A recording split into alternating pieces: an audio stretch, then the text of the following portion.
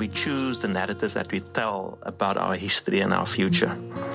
And so what the pandemic had done is to have us think about that narrative of origin and therefore the narrative of future. You know, what do we think about where we're at, where we come from, and how these things play into one another? It's about knowing and understanding that our indigenous knowledge is actually a system of knowledge that is deeply ingrained in our cultures, across a variety of cultures in South Africa. And it comes with deep-seated competencies and wisdoms about nature, about ways of living, ways of being. That our system is riven with deep inequalities.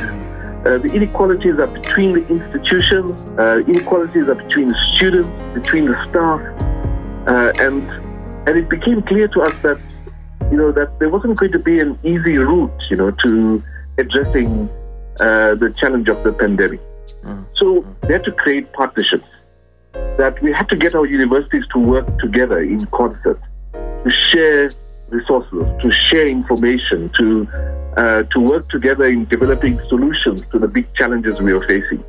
A big question going forward is how important is it still to have a formal degree of 3 or 4 or 5 years? What about micro-credentialing? What about the fact that you learn on the go? The person who engages with students in smaller, intensive learning environments and teaches them to think critically, to know how to analyze problems. Those are the kind of issues that we're going to need, and qualities that we're going to need to instill in our students.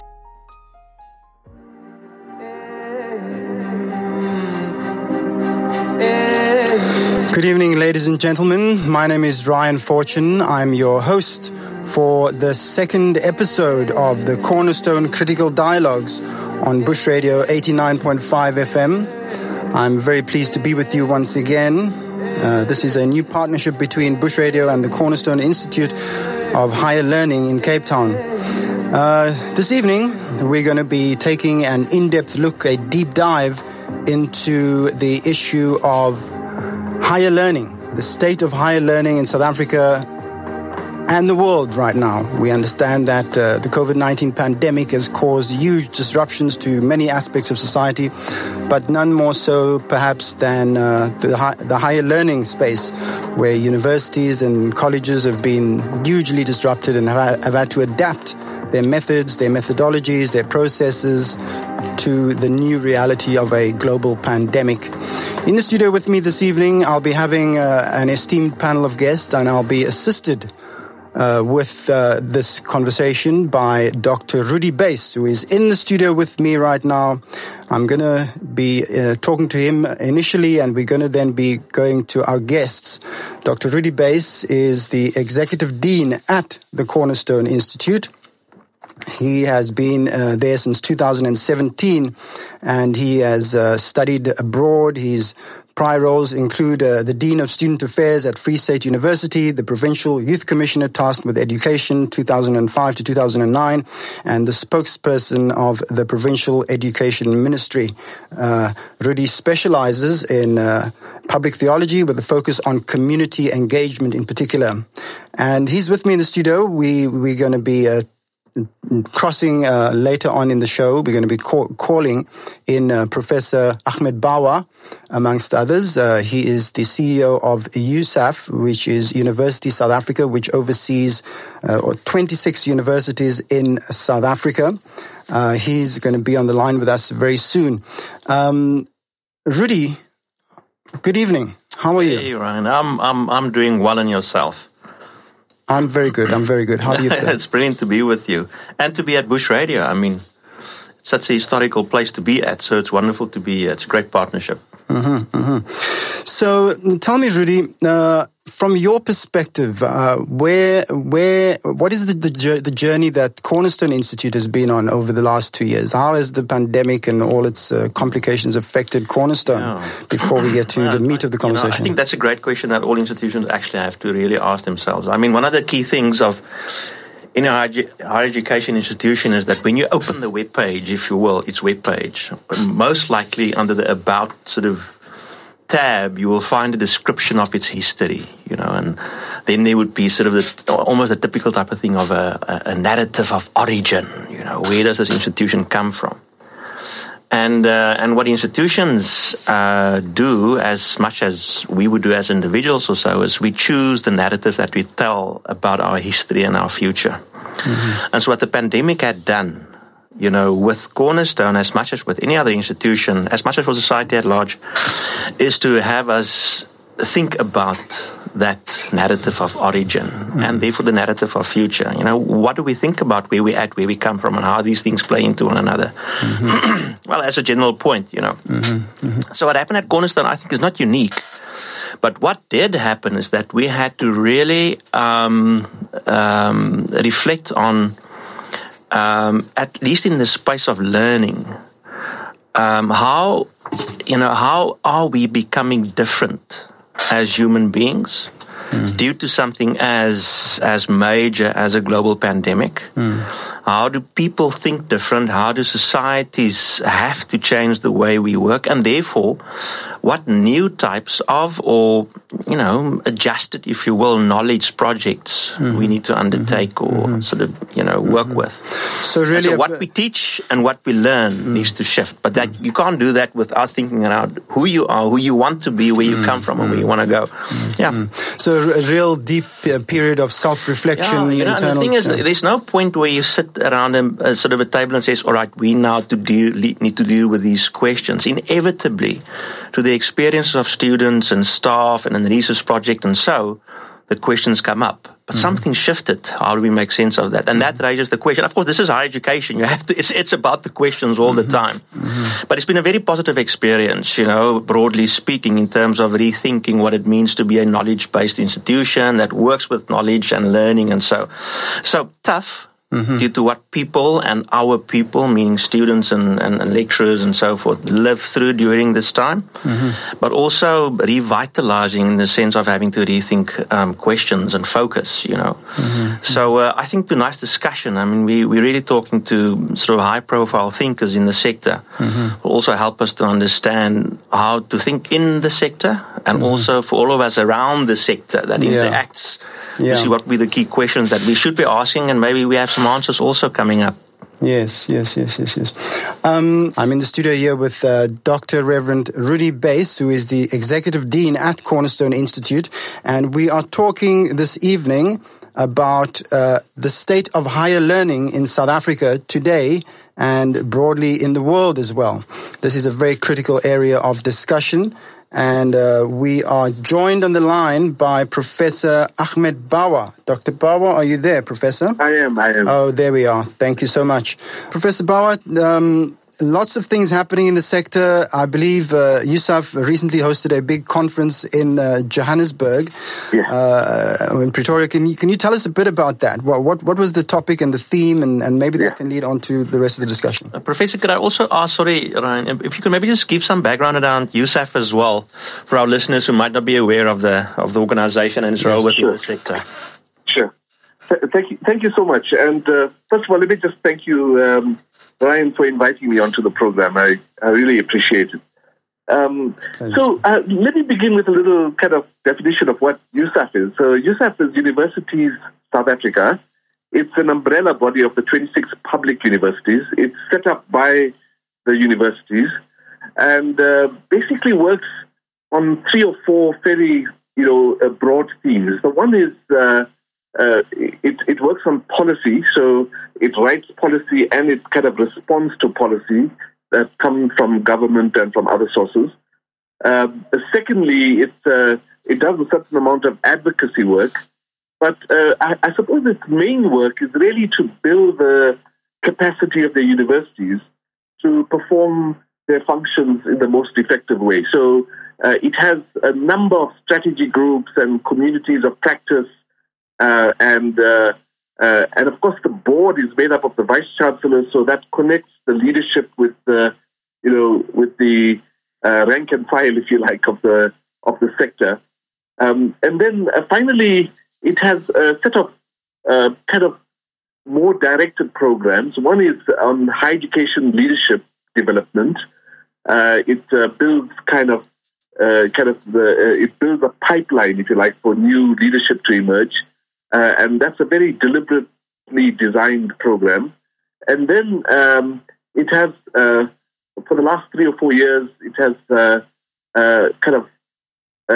led the entrepreneurship development in higher education program, which was initially set up by the Department of Higher Education Training, which is now with us. So those are the kind of core functions, if you like. And now to turn to the conference, it's the second sort of higher education conference that USAF has convened, and this one was held in partnership with the Council on Higher Education. And the theme was the university as an engaged institution, or it's the engaged university. And it really arose out of the kind of, this enormous stress test, that was applied on the universities through 2015 to 2017 with the Fees Must Fall and Roads Must Fall campaigns, and then with COVID-19, right? And the key question that kept arising, during this period of stress, if you like, was just a recognition as to how dislocated the university system was from public ownership, if you like. These are public universities, and the big question that kept, arising was, why is the public ownership of the university system so weak? And that's something that we thought needed to be addressed in a very kind of forthright and honest way, if you like. And that became the theme of the conference, and it was built around a series of interesting dialogues and conversations and presentations, which were largely designed by the 5 key strategy groups that we had. So that was the general theme, the engaged university.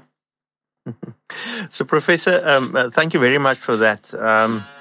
I was one of your, participants at the conference, Great. and it was at least as a second conference, but overall it was really, really a significant engagement. I think the types of questions, the type of speakers, facilitators, and so I really encourage listeners, in actual fact, to just go to the USAF website and just download the program. You'll just get an idea of who's the who's who, if you will, in the scholarship of higher education.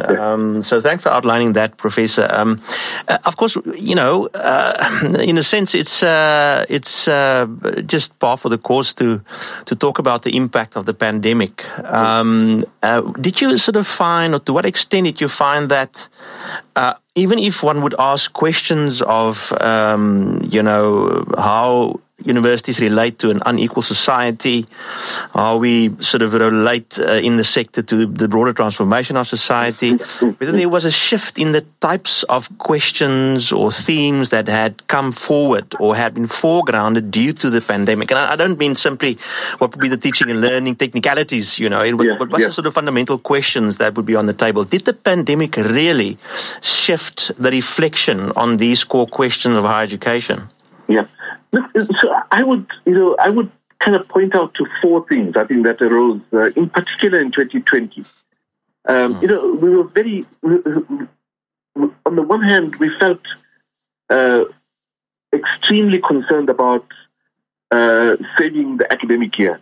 We thought that if we were not able to save the academic year, that the roll-on impact for students that were completing the National Senior Certificate exam this year would just be enormous. So that became a very central theme. But the moment we did that, the moment we made that kind of a driving impetus, if you like, what emerged almost immediately is that that our system is riven with deep inequalities. The inequalities are between the institutions. Inequalities are between the students, between the staff, and And it became clear to us that, that there wasn't going to be an easy route, to addressing the challenge of the pandemic. So there were 3 or 4 things that emerged. The first one was just this notion that we had to be extremely careful that we didn't jeopardize students who were in difficult situations with regard to the kinds of interventions that universities were putting in place.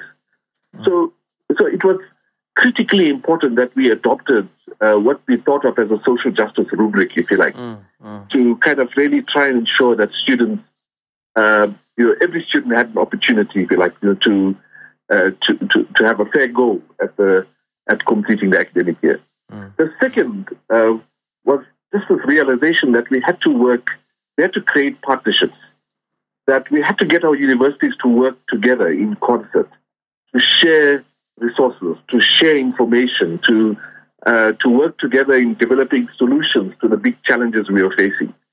Then there were partnerships, new kinds of partnerships with the government, the kinds of partnerships we had never, there's always a tension, between, the university sector and government. It's always about cuts in subsidy or cuts in student funding or, inroads into autonomy and things like that, But we thought we worked very hard at building kind of a cohesive partnership with government. We would not have been able to do it without that. Right. And the same was true with the Council on Higher Education, because all this shift to kind of to remote kind of emergency teaching and learning had huge implications for quality. So we had to bring in the Council on Higher Education. And then finally, I should just mention that we had to work closely with big business. We had to work with the mobile network operators to try and get them to come to the table and to try and get them to ensure that that data was available at a reduced rate, that that students had free access to university websites and so on. So that was the second major principle, I think. And then the third one was just a realization of how fragile our university system is, in terms of its long-term sustainability. The short-term financial crisis was enormous. Of course, some universities coped much better because they have deeper pockets and so on, much deeper pockets. But at the same time, what we also realized was that the impact of COVID-19 on the economy had severe implications for the long-term sustainability of the sector. So we are grappling with those challenges now. I can't help but ask, Professor, thank you for that sort of outline. Ask about sort of what is, apart from, through clever partnerships, strengthening, if you will, the income streams from various sectors in society, from business and so to the sector. What then would be the partnerships or additional sort of options that's been, in discussion, if you will? To strengthen long-term sustainability. I mean, we won't be talking about sort of less public institutions. We won't talk about the next round of, universities being combined, different institutions. I mean, what's some of the ideas that's been flowing in the discussions? So let me mention 3 things, because there are a number of them. But let me just mention 3 things. The one is just this idea that we should really work very hard at building, what we are calling a shared services platform. So just this idea that we should really be working to build teaching and learning platforms which are nationally managed, but which are accessible to all 26 universities, properly kind of segregated and so on, so that universities and students still had kind of the sense that they had their own platform, but actually they wouldn't have to invest in the platform, that we would do that at national level. So developing a kind of, what you might think of as a national teaching and learning platform, if you like, which includes access to data and everything else. So that's the one. Professor, even if it was idea. only that idea, it's really, really exciting. It is. It opens so many possibilities, even in the context of what we understand to be the fourth industrial revolution. Exactly. So, but sorry, I've interrupted you. Yeah. And of course, it doesn't have to be just the universities. It could also be then the TVT colleges, for example. And then you can broaden that to other kinds of institutions. So that's the first thing. And of course, in that shared services platform, you can think about administrative systems. You can think about, universities coming together and pooling their resources in terms of software design and so on and so forth. So that's the one kind of idea. The second sort of major idea was the idea of, now that there's been so much of investment and so much of skills kind of developed in virtual teaching and learning, although we still have a long way to go.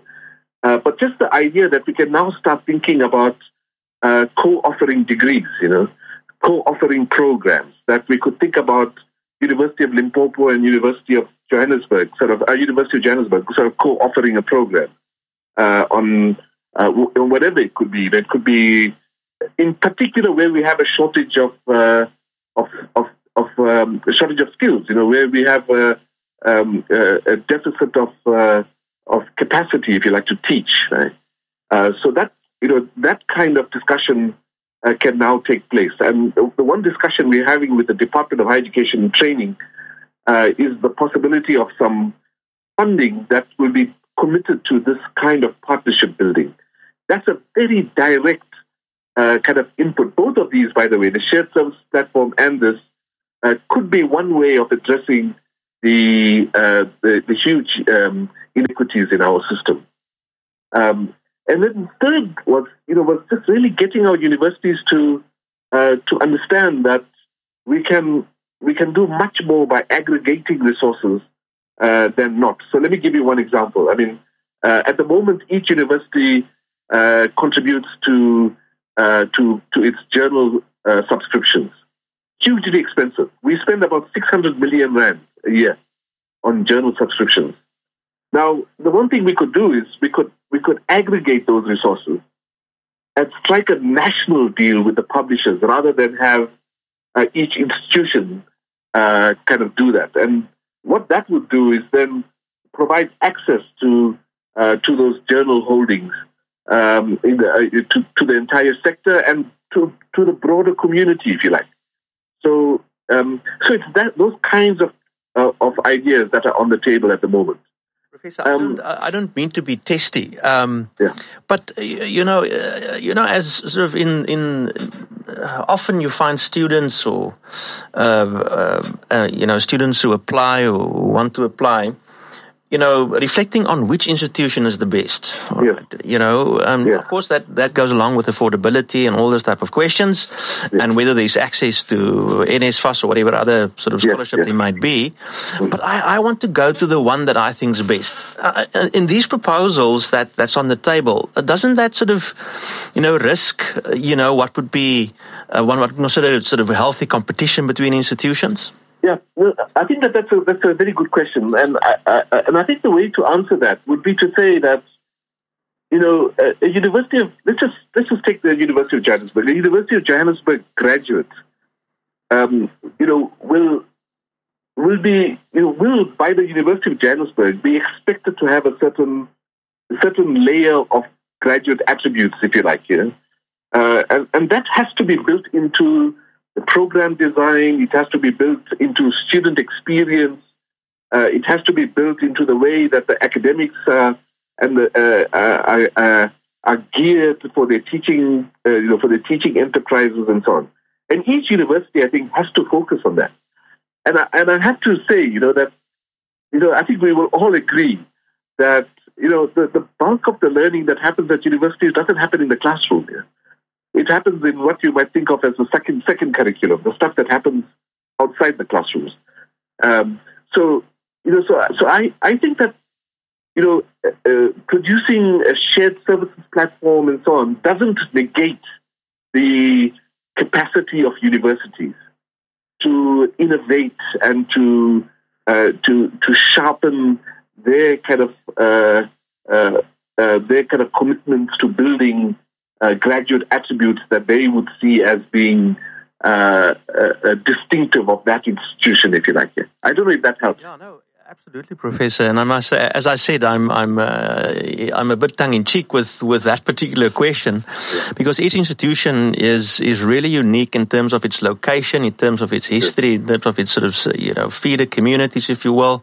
So as much as we have similar sort of purposes and goals, and so across the sector, there's unique sort of perspectives that come within each institution and the collectives and communities that's part of that institution or the broader institution. Then, so, but I really appreciate the fact that you raised graduate attributes as a key point. I'm not sure to what extent the notion of graduate attributes is sort of alive in the minds of families and communities when they think of entering higher education. I think it's worthwhile that you've referred to that and that we could just indicate and say, but or remind our listeners that there's been a shift, that the perspective on students joining institutions aren't simply any longer about the sort of piece of paper, the qualification, and even then the skills for your profession that you walk away with. It's really about who you are and who you've become as a citizen, as an individual, as a engaged part of the society, And that is often what we, refer to,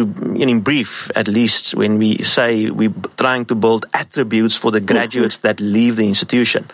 And so the decision, to a large extent, is based on, or in a sense, our argument is in the sector should be based on looking at who will I become at this institution and therefore joining this institution. Now, the question is, did that change during this pandemic? And I think that underlies of much of what you've shared with us now. I would argue, Professor, and I'd like to ask your comment on it, and that is to say that the pandemic had such a fundamental impact on how we go about what we consider to be the normal business of higher education, that fundamentally our understanding of self had entered a new epoch, if you will, a new timeline in a sense, and we can't really step back from that. There's no normal to step back to, and I don't want to use the words new normal, but we're in a completely new space. So what would you say, to that perspective? Is there something to go back to? Is it something that we need to grab a hold of to say there's a whole new possibilities of designing new ways of engagement? I mean, apart from only sort of virtual learning and teaching, how could we think different about that? Now, what? And just to sort of close my question is, I really appreciate that you had drawn this rethink of education further than only the pandemic, but also, to the, student movements work over the past 5-6 years. I think that's a precise description of where the rethink actually started. But anyway, so, how should we be thinking different of our place within society? What is in our future in the questions that we ask? The one thing that's completely clear is that there isn't going to be a reversal to sort of the traditional face-to-face kind of lectures. But there will be a reverse. There will be a return to face-to-face engagement. I think what you're going to see at our university is a much more substantial use of technology in what you might think of as kind of mixed learning or blended learning, where students will be expected to engage materials, more effectively on devices via the web, and where the face-to-face engagements will really be intensive tutorials, much more kind of intensive learning, and very likely a small group engagements, if you like.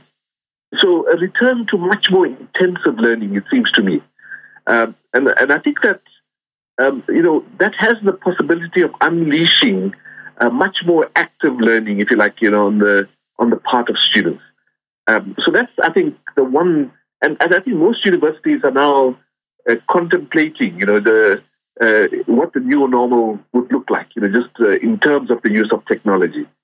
So that's the one point.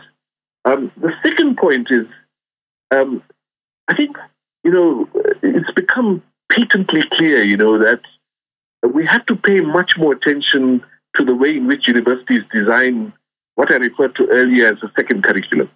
That just, ensuring that student experience on campuses, student engagement on campuses, their exposure to, the grand challenges facing our society through engagement with external parties and so on, that's going to become much more intensive, it seems to me, as we head into the future.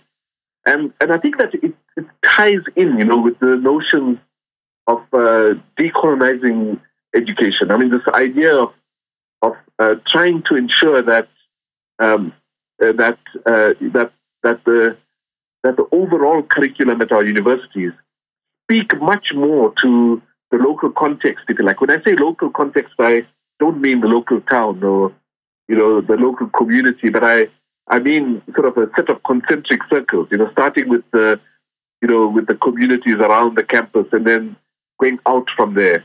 But understanding, in fact, that decolonization is not just simply about new texts and so on, but it is in fact about reconceptualizing the knowledge project vis-a-vis the local and the global, if you like.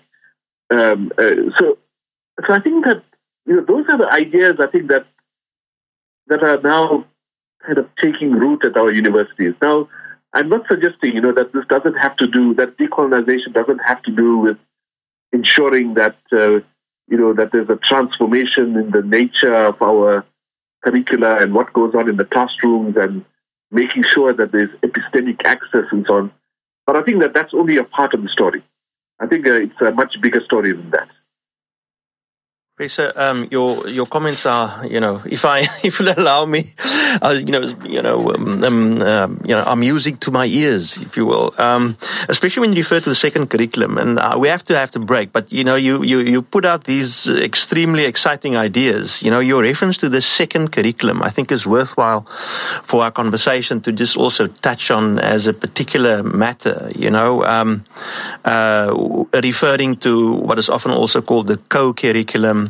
Yes. And historically had then been sort of the out-of-class experience of, experiential curriculum and so forth. But the point being, everything that a student lives through outside the classroom and even within the classroom, which is not the formal teaching or the formal curriculum work, all of that represents learning material, if you will, to oversimplify it. And what that I know we've done in the sector of the past years, and I think, and I know while you were leading at DUT as Vice Chancellor, you had played a major role in building that program there as well. Sure. Is in the co-curriculum program to actually be intentional about what are the experience that students are engaged with, whether on their own, in residences or, at wherever it might be, that ties into our formal points of reflection. There's one curriculum I would like to add to that, Professor, and that is the notion of the hidden curriculum.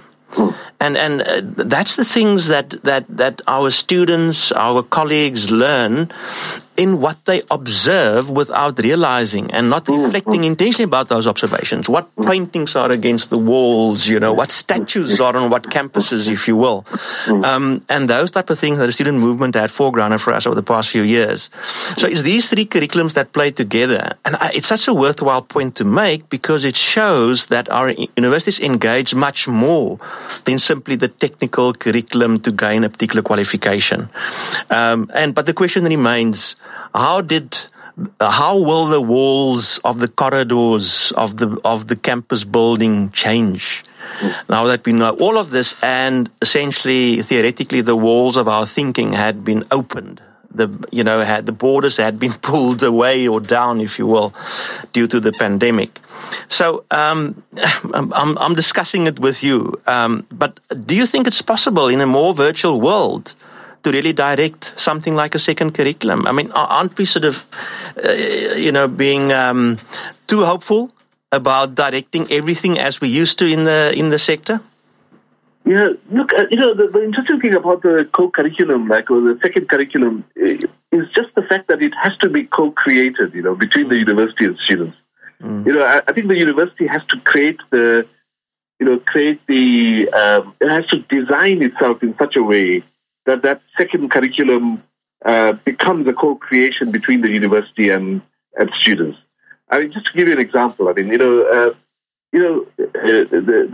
transformation of the student body at DUT or at UKZN resulted in the complete decline of cricket, at those institutions, and the rise of rugby, at those institutions, simply because the student body had changed.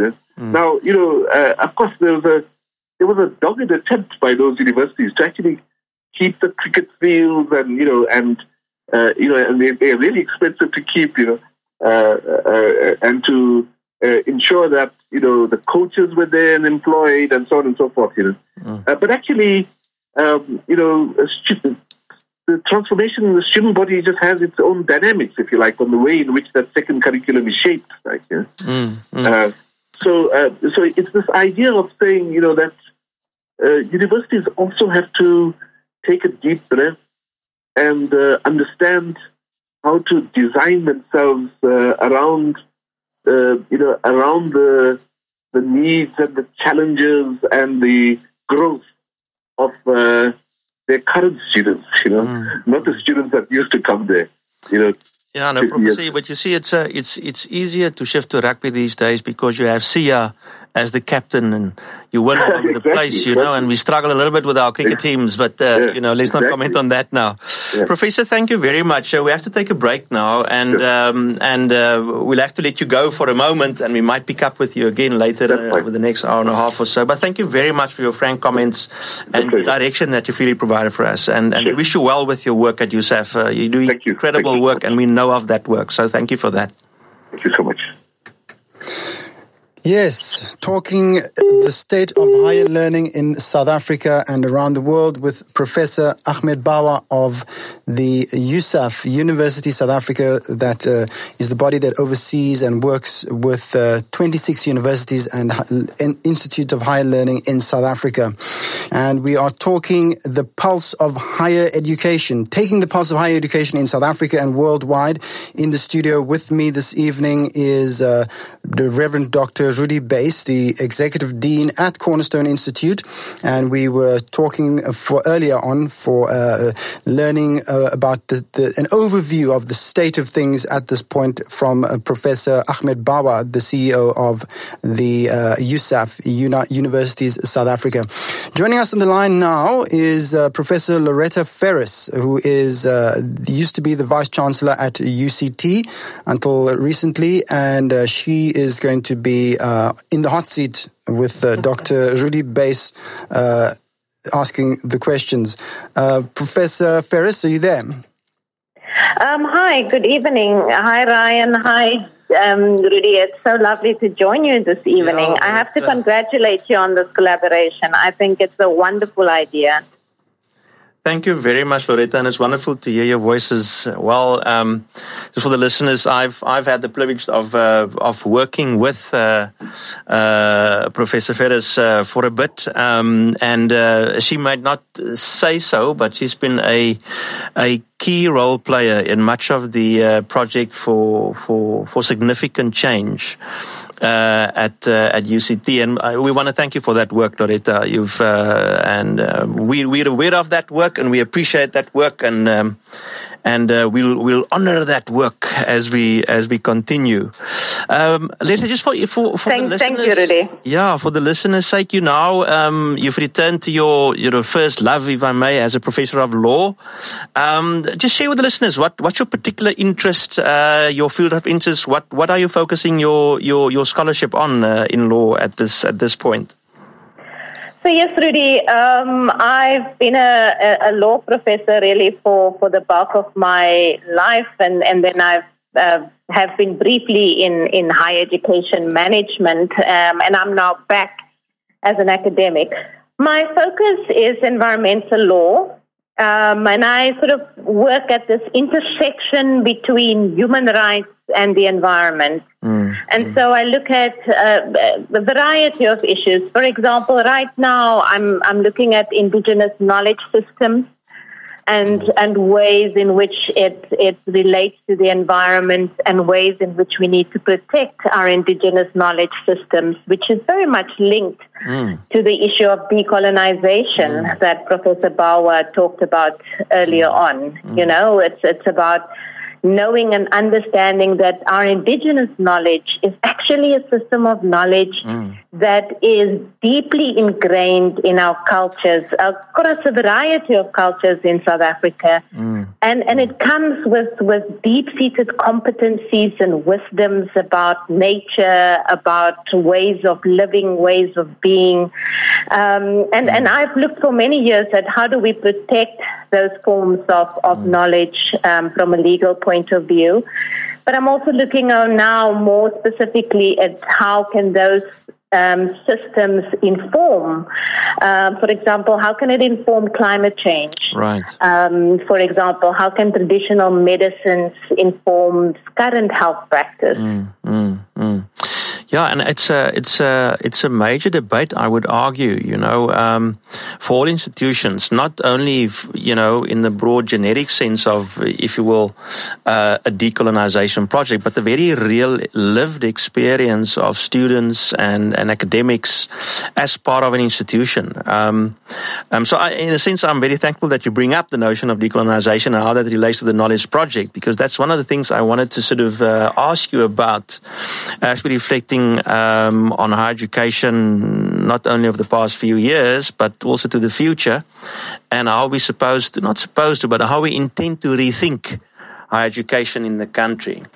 What do you think would be the main areas of work that one would work with? I mean, you led transformation at your institution in a major way. And to a large extent, also the teaching and learning shifts that I know must take place at all institutions. But you know, within that context, apart from the knowledge work that would happen within a faculty, what would be the other areas of decolonization? Our UCT has been in the news, of course, with the Rose Must Fall movement, and then the fees must fall, and it played a leadership role on a national level in that regard.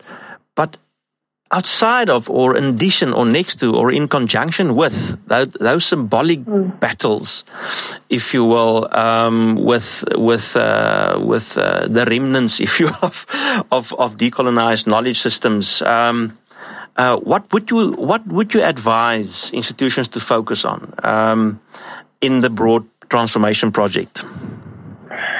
Yeah, you know, I think, first of all, that we shouldn't see transformation as something separate, something distinct to the core areas of focus for any university or any institution of higher learning, which is in essence teaching and research. And we should really see transformation as integrated into our research projects, our teaching projects. And so decolonization, for example, is part of that. You know, we have to think very deeply about what we teach, of course, our curriculum, our course design, but we also need to think about who teaches. You know, and with who teaches, I'm not actually only talking about, you know, is it the white professor or the black professor? I'm also thinking that we should actually bring the auntie from the flats into our classroom, you know. We should see people around us as people with competencies. You know, they may not have an education, but they may have competencies that will enhance our classrooms. I have goosebumps, you know. But you're very exciting. I'm not interrupting. I'm just saying yes, Riot. Professor Feris, yeah, that's a very interesting idea. I mean, imagine the auntie from the flats coming to teach in Afrikaans, which at this point is still a contested language, it seems, whether it's indigenous or not. And it's very interesting for me because a few years ago I attended a talk by Mahmoud Mamdani, where he basically surprised everyone, even the sort of fees must fall students who were at the campus. I don't know if you were there at that talk, where he basically said that Afrikaans was the biggest process of decolonization in the history of South Africa. The way that the Afrikaners formalized Afrikaans and separated from Dutch and all of that. And it doesn't seem that message has gotten through to the higher authorities. No, well, I mean, that's a very interesting and actually different debate about Afrikaans. But let's take that example. I'm from the Northern Cape originally, and I would love for my students to actually hear from one of the. I've recently been interviewing women in Namaqualand who have been practicing as midwives all of their lives. And I would love for the 94-year-old Aunt Katrina to come and talk to my students and actually speak to the second curriculum, right, that Professor Bawa and Rudi talked about. So I would want Aunt Katrina to come and talk in Afrikaans to students who may not ever have learned Afrikaans, but to hear this black woman speak Afrikaans, it's the way she's grown up, it's the language in which she dreams, it's the language in which she practices as a midwife, and she speaks it so beautifully. And to speak about her experience and to speak about her resilience as a human being, and her ability to have trained herself the skill, which she has learned from her grandmother, and which she has not just it's a skill she's learned, but it's also a skill that she has adapted over time. Having learned and taught herself. It's actually quite amazing. I'm very excited about this idea of indigenous knowledge systems and how underutilized it is. I, in a sense, Ryan, thank you for raising sort of language, because, we know that sort of language would be the medium that we swim in, in the knowledge project broadly. What I really find interesting is to ask the question to what extent the way that universities, higher education institutions deal with language and languages, both as modes of instruction, what language we use to teach and learn, but also the language that's, in the corridors and on campus and on the sport field and how free that space in actual fact would be. The idea would be that how institutions deal with that in actual fact facilitates access for the, for the auntie from a local community to come and teach on campus, and whether there's really space for that. What would you say, Professor, in terms of how institutions increasingly seem to go for sort of English as an international access point, especially as we enter the virtual world much more so due to COVID? Is it an unrealistic expectation to think that different language communities would gain equal access to higher education? I think there are different ways in which we can actually have diversity and inclusion when it comes to languages. I think equal, when you talk about the fact that increasingly we have English as kind of the language that opens up access, I think that makes it very difficult to argue for, say, for example, an Afrikaans-only institution or even a Xhosa-only institution. But I don't think that necessarily closes the door for all our other languages. So what we, for example, done at UCT over the last few years is in our residences. So part of what under my portfolio was student affairs. So I was responsible for residences and also for the academic life within residences. And what we've done is we have set up tutorial groups in residences, but mother tongue tutorial groups. So we would, for example, have a math tutor that tutors math in Zulu, and Zulu-speaking students could access that. So, that's just one example of doing it. Another example is many institutions are now saying, if you want to write your PhD dissertation, for example, in your native language, so you may have gone through your undergraduate degrees in English, but you now want to write your PhD in isiXhosa. You can do so. If you have a supervisor and if you have external examiners that can examine that thesis, then you're free to do so. So we're beginning to find ways to open up the access for our different languages to almost kind of relive its academic relevance. And in doing so, I think we may be able to bring some of these languages, Afrikaans, Zulu, Xhosa, back into academia, whilst English may still be the kind of dominant language. But it doesn't mean that other languages have to die as an academic language.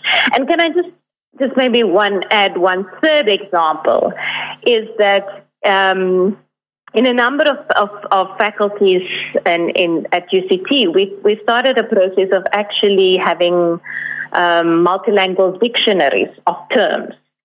So you would have, for example, have in the science faculty, you would have a dictionary of the terms that are used predominantly in science in other languages, such as Xhosa, for example.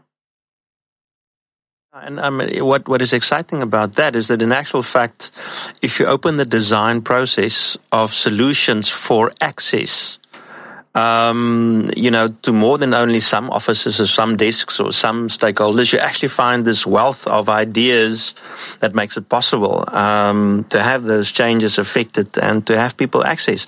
What I appreciate in what you're saying is that much of how I hear you talk about this tells me about an increasing drive at our institutions to be closer to the people, if I could sort of put it in that language, to be much more engaged with the real life of where students and lecturers also, but to a large extent where students actually live, where they actually come from, what their daily lives look like.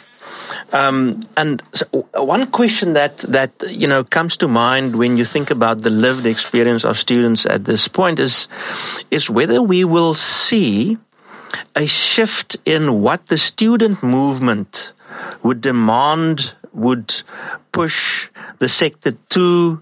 What were the type of issues and questions that the student movement will now raise in higher education, now that we live in this COVID world, if you will, now that we've come to the struggle of what COVID presents our communities with? So in a sense, one could say, how would the student movement's engagement change, because the actual lived experience of our students might well have changed dramatically due to the pandemic and all its impact, unemployment, greater inequality, all those type of issues that results from a pandemic such as this. How do you think would the student movement possibly change in its engagement for where things are at? Yeah, it's been quite interesting to watch the student movement trying to almost adapt to this new reality, right? So I mean, I've lived through the student protest of the last 6-7 years, and it was interesting during the lockdown. There was an attempt last year by the students to have a protest. And all of a sudden, there was nothing to shut down.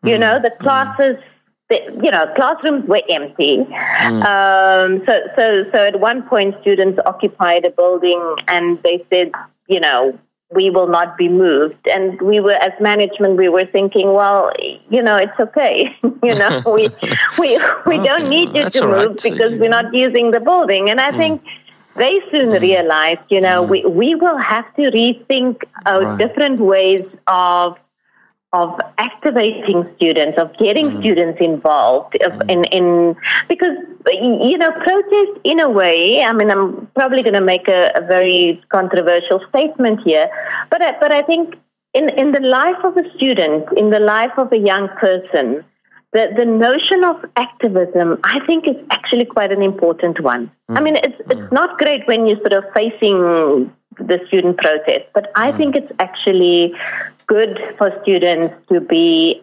activists. I don't think violent protest is a good thing, but I think activism is an important part of a democracy. Yeah, and so I think that the issues will largely remain the same, Rudi. I think the issues of inequality will remain the same, but it is the challenge of getting students to actually rise up, to participate, and students may actually also go more virtual, in their attempts to engage students. Isn't only the rich students who have access to resources that really will gain the benefit in the virtual world of learning and teaching? I think that's still our greatest challenge, not just in South Africa, but I think across the world, is the kind of digital equity gap, if one can call it that. Because we've seen that it is indeed the students, not just the students, but also the universities, as Professor Bawa has said, whose pockets are not that deep, who really struggle to get students to be able to have digital online learning or emergency remote learning because they didn't have access to devices or access to data. And as a university with a deeper pocket, which is UCT, we were able to provide students with devices and with data. But even where we provided those devices, students often their personal circumstances were such that they were not able to learn because they live in a household where there are 7 other people living in a two room shack, for example, or they live in a really remote rural area where there is no electricity. So we really have come to understand that in order for students to really benefit from digital learning, they actually have to be resident at the university. And so we started returning students to the campus as much as we could under the lockdown levels and as much as it allowed us to. And I think we're now at a point where I think going forward, there will be more of a hybrid system, as Professor Bawa has said. But I think a fundamental element of that will have to be that we have students resident at universities in order to benefit from that kind of digital learning. It's an interesting debate, if you will, around remote learning, all the multimodal, the mix of virtual and face-to-face. And it's the debate around, which provides greater access. When you go online, just sort of to oversimplify, if you will, some of our students won't be able to access, teaching and learning as fully as others would be able to due to sort of access to resources or not.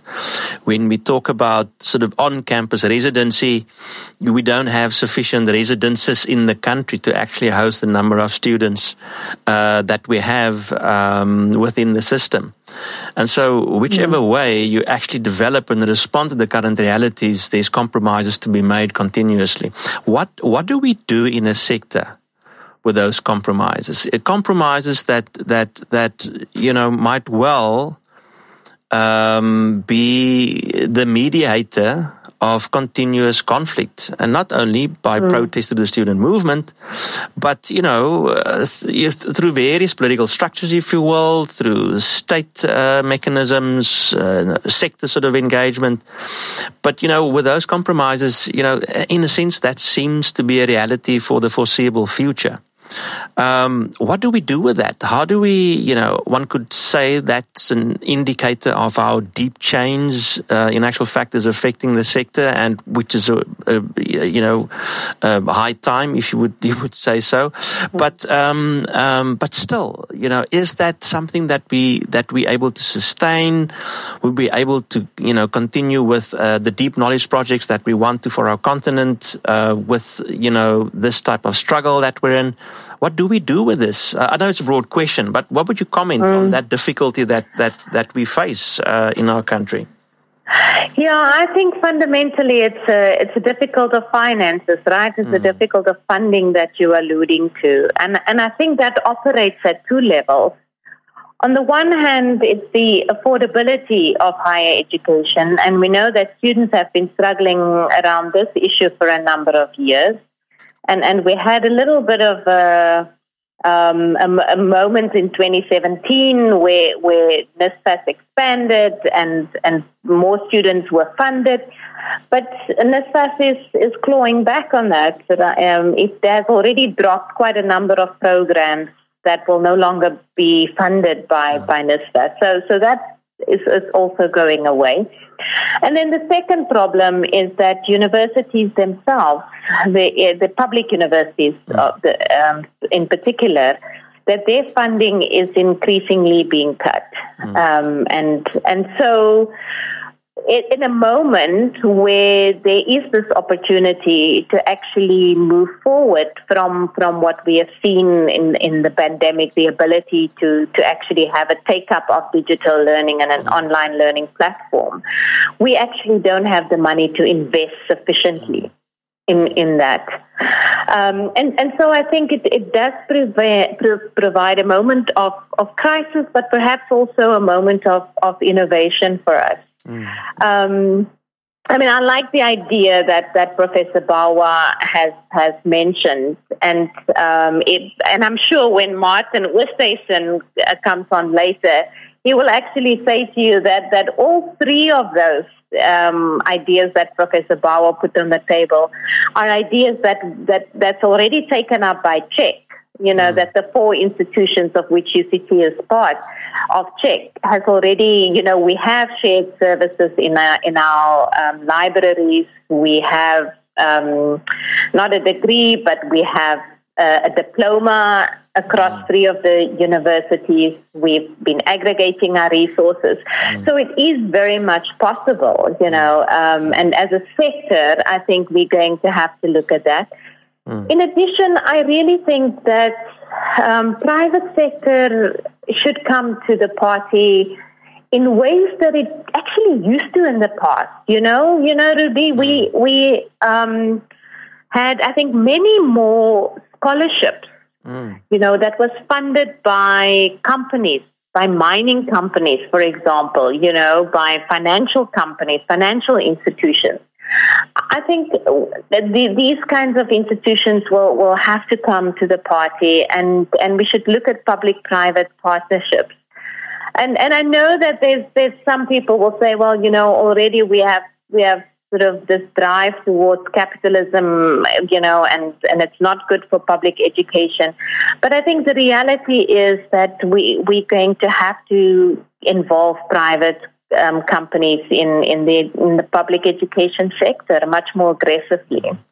Do you think there's, or to what extent do you think there's opportunity for us, at least say in SADC or continentally, but, what possibilities do you think there might be, would you sense there would be in international collaborations, in the same way that you would aggregate resources across various institutions? Is it possible? I mean, it's just off the cuff an idea that sort of come up is within SADC. I mean, there would be both public and private institutions across this sort of a SADC countries and the region that would be able to share.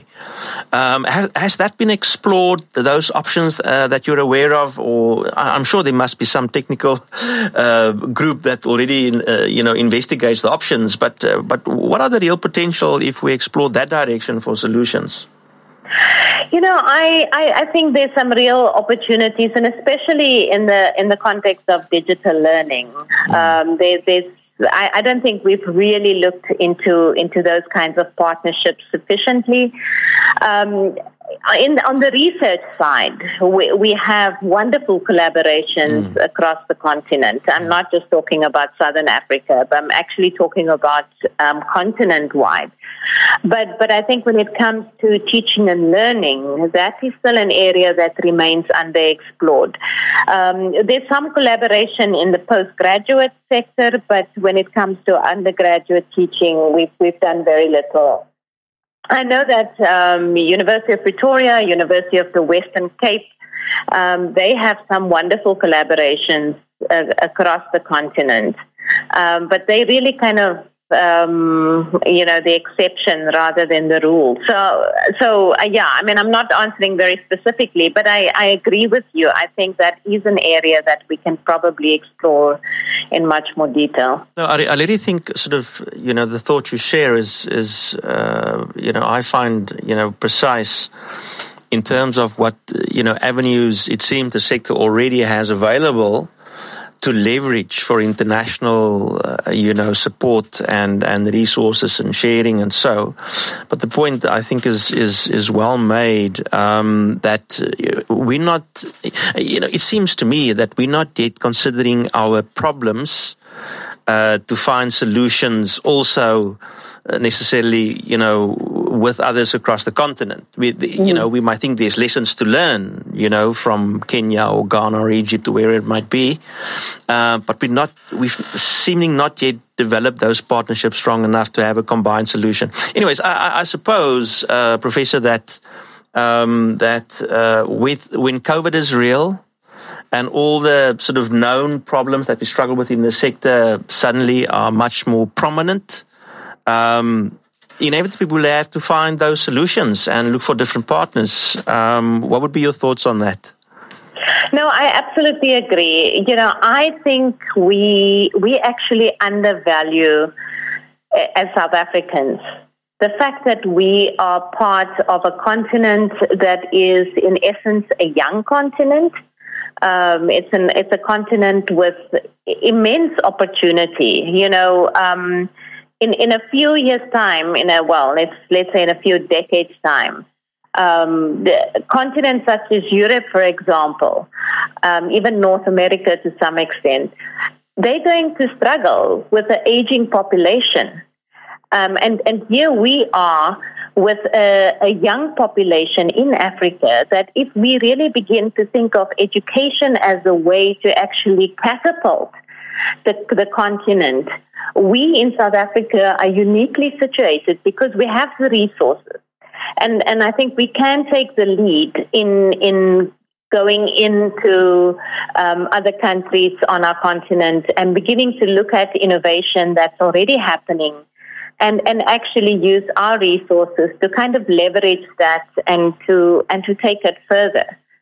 So I definitely think that remains an area that is ripe with potential. The Cornerstone Critical Dialogues, the second episode, we are talking about higher education in South Africa and worldwide. We've had some very in-depth discussion earlier on with Professor Ahmed Bawa of USAF and just now with Professor Loretta Feris, who is still on the line with us for a little bit, and we're just going to close off with Rudi. Professor, thank you very much again for participating. As I listen to you, I can't help but ask myself, if I had to ask you to inspire me as a worker in higher education, as someone who has the privilege of engaging on sort of attempts at knowledge and all sort of the flaws of that and all the excitement of that and all those things. How would you inspire me at this time? I mean, we really face challenges. Our students face dramatic challenges. I'm a great teacher in class, but if you have to have me teach on online and virtual, suddenly I struggle. And my students get angry at me, there's real struggles that I live with as for argument's sake, as a lecturer and as a student. How do I push through this time and adapt and adjust to this new environment? How would you inspire me to continue at this time? What would you say? Well, thanks for that question. You know, over the last few years, I've worked with students quite closely. I mean, as a lecturer, you have students in your class, but in my capacity as the Deputy Vice Chancellor responsible for student affairs, I had to work with student leaders, and they have inspired me immensely. I've worked with them in different capacity, you know, as the SRC or in various faculties, the faculty leadership, in the residences, the residence leadership, and in sporting, in the different sporting codes. I sat on the sport council with the students. And I will say to you that the future of this country is in good hands. Our students are absolutely amazing. They are competent, they are innovative, they are entrepreneurial, including social entrepreneurship.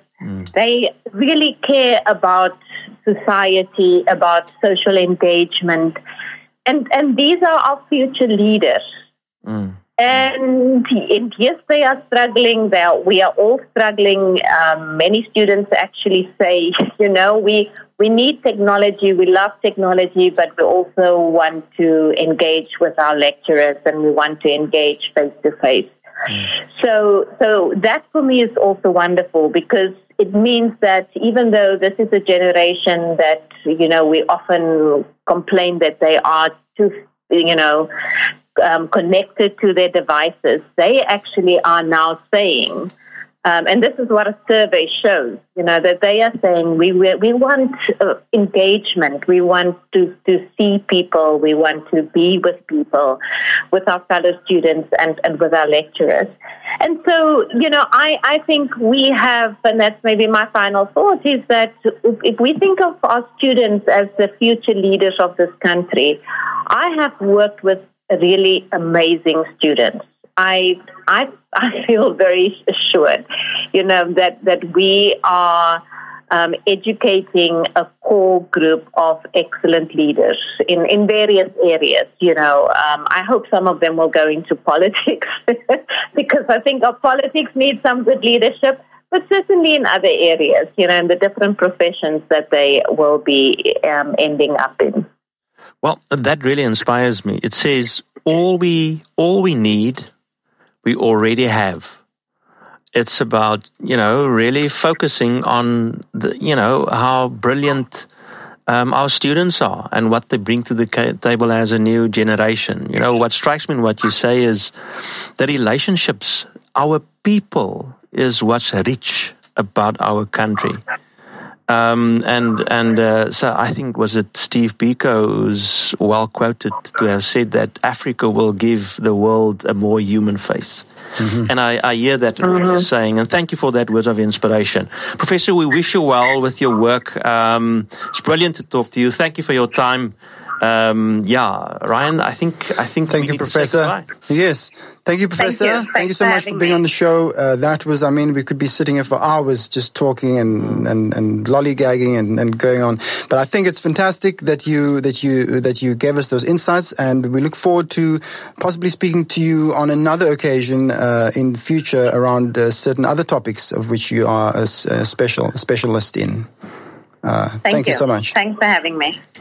Right now, we're crossing to Professor Martin Oosthuizen. Professor, can you hear me? Are you there, Professor? Yes, I'm here. Yes, sorry. Yes, it's all my fault in the studio. I'm still getting the hang of everything over here, but yeah, we have you now.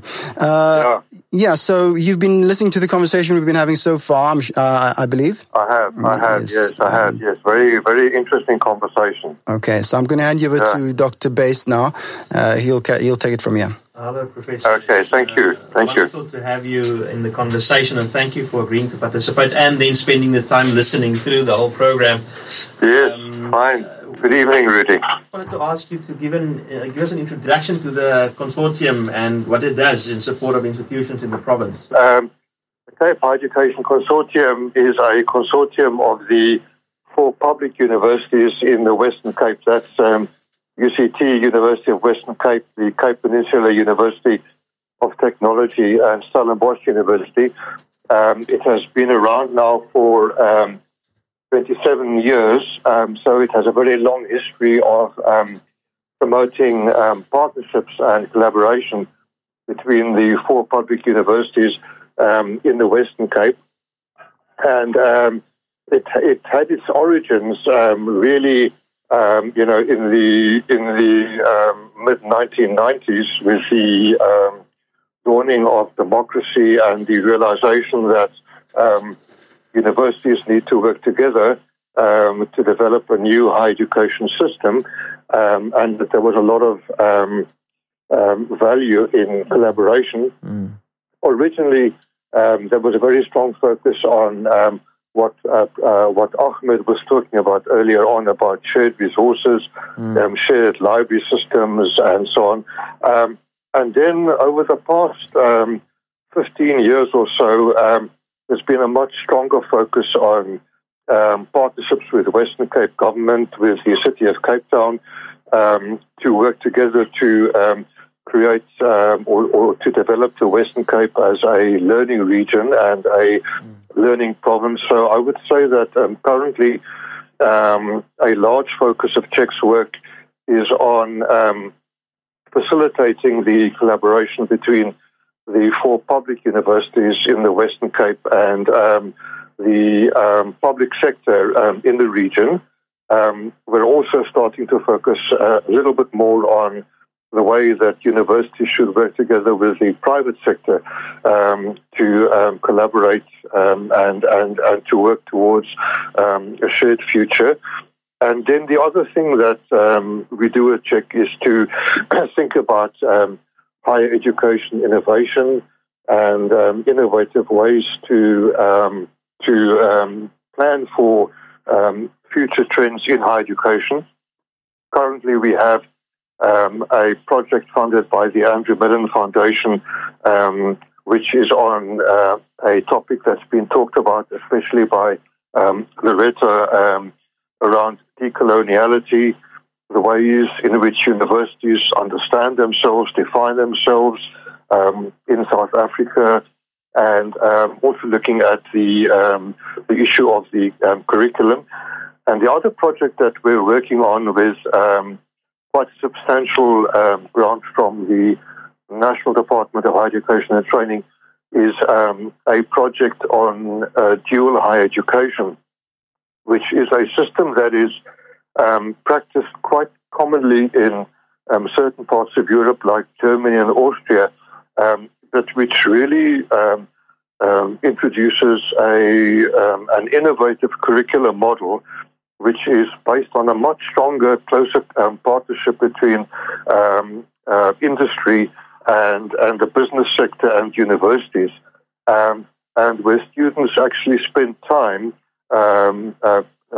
They rotate in a systematic way between the university and the business setting, and the industry and employers are involved much more closely in the development of the curriculum and in thinking through what kinds of competencies and skills students need to learn, to develop, and the university colleagues and colleagues from industry engage in a more frequent discussion about the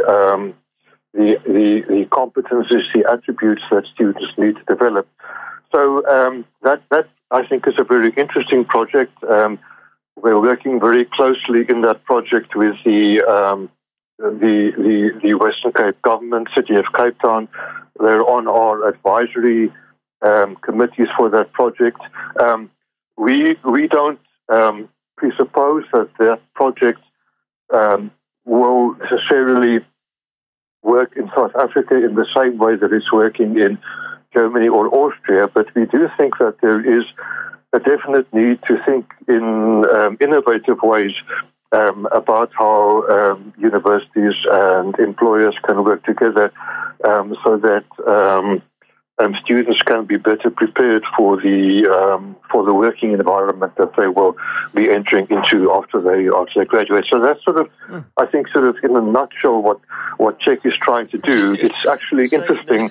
In a nutshell, Professor, that's quite a mouthful rather than a nutshell, Okay, sure. So it's wonderful to hear how much work is in actual fact being done already on the sort of key parts of collaborative work as a solution for where we're at. It's really exciting to hear that. Quite incidentally, Bush Radio, which is a partner in this project, but I was actually started in 1992, Ryan, if I have it correct. Which means in actual fact the consortium and Bush might be celebrating the next, the 30-year anniversary together soon, So, Professor, but no, thank you very much for that. I mean, I can't help but ask myself, or tell myself that you would be expertly positioned to give us a sense of how it's going with the institutions in the province. What is the sector like? Clearly from what you're saying, there's vibrant collaboration, and so. But how's it going? What's happening with our institutions? Well, I have to say that I don't stand at the coalface in the universities, but I think that my impression is that the Western Cape is really very privileged to have 4 strong and capable higher education institutions. We have universities in the Western Cape that are leading global universities. If you look at global ranking systems, we have leading global universities that are leading universities on the African continent. I would say that in general our universities are in very good hands. I mean, Loretta was speaking about the caliber of our students, and I think that one also has to acknowledge the caliber of our university leadership and management. So obviously all our universities have challenges, and they have challenges that are tied to their histories. You were talking at the start, Rudi, about narratives that universities tell about each other. Each university has its own particular trajectory, its own history, and it has to, negotiate that and decide, how it wants to build on that tradition. But I don't want to sort of lift any particular university out, but I think it's the journey of that, for instance, a university like the University of the Western Cape has engaged in, the way that it has really shed the kind of role that it was supposed to play, under the apartheid regime, and has really reimagined itself and repositioned itself, is actually quite phenomenal. And I think that we sort of have to acknowledge the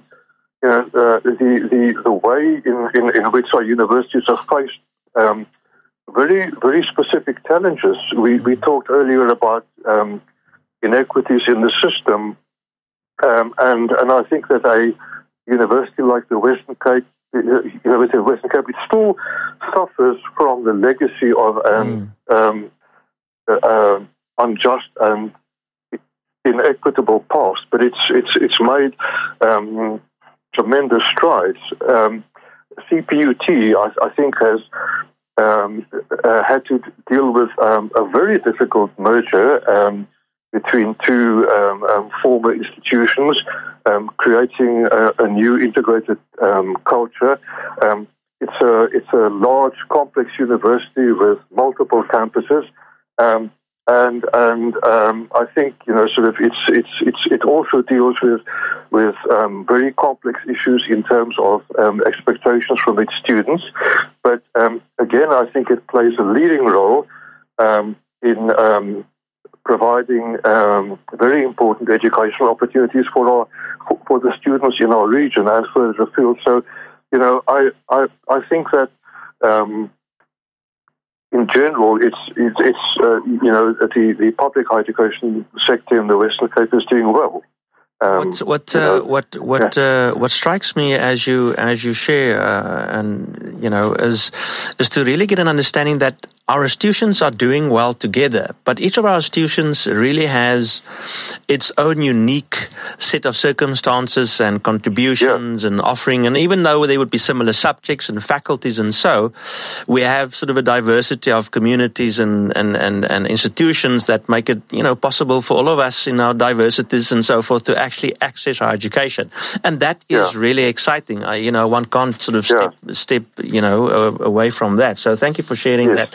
Professor, I was just indicated that Ryan just let me know, but we have to actually finish up, in 3 or 4 minutes, and I feel like I owe an apology because you were sharing so much rich information.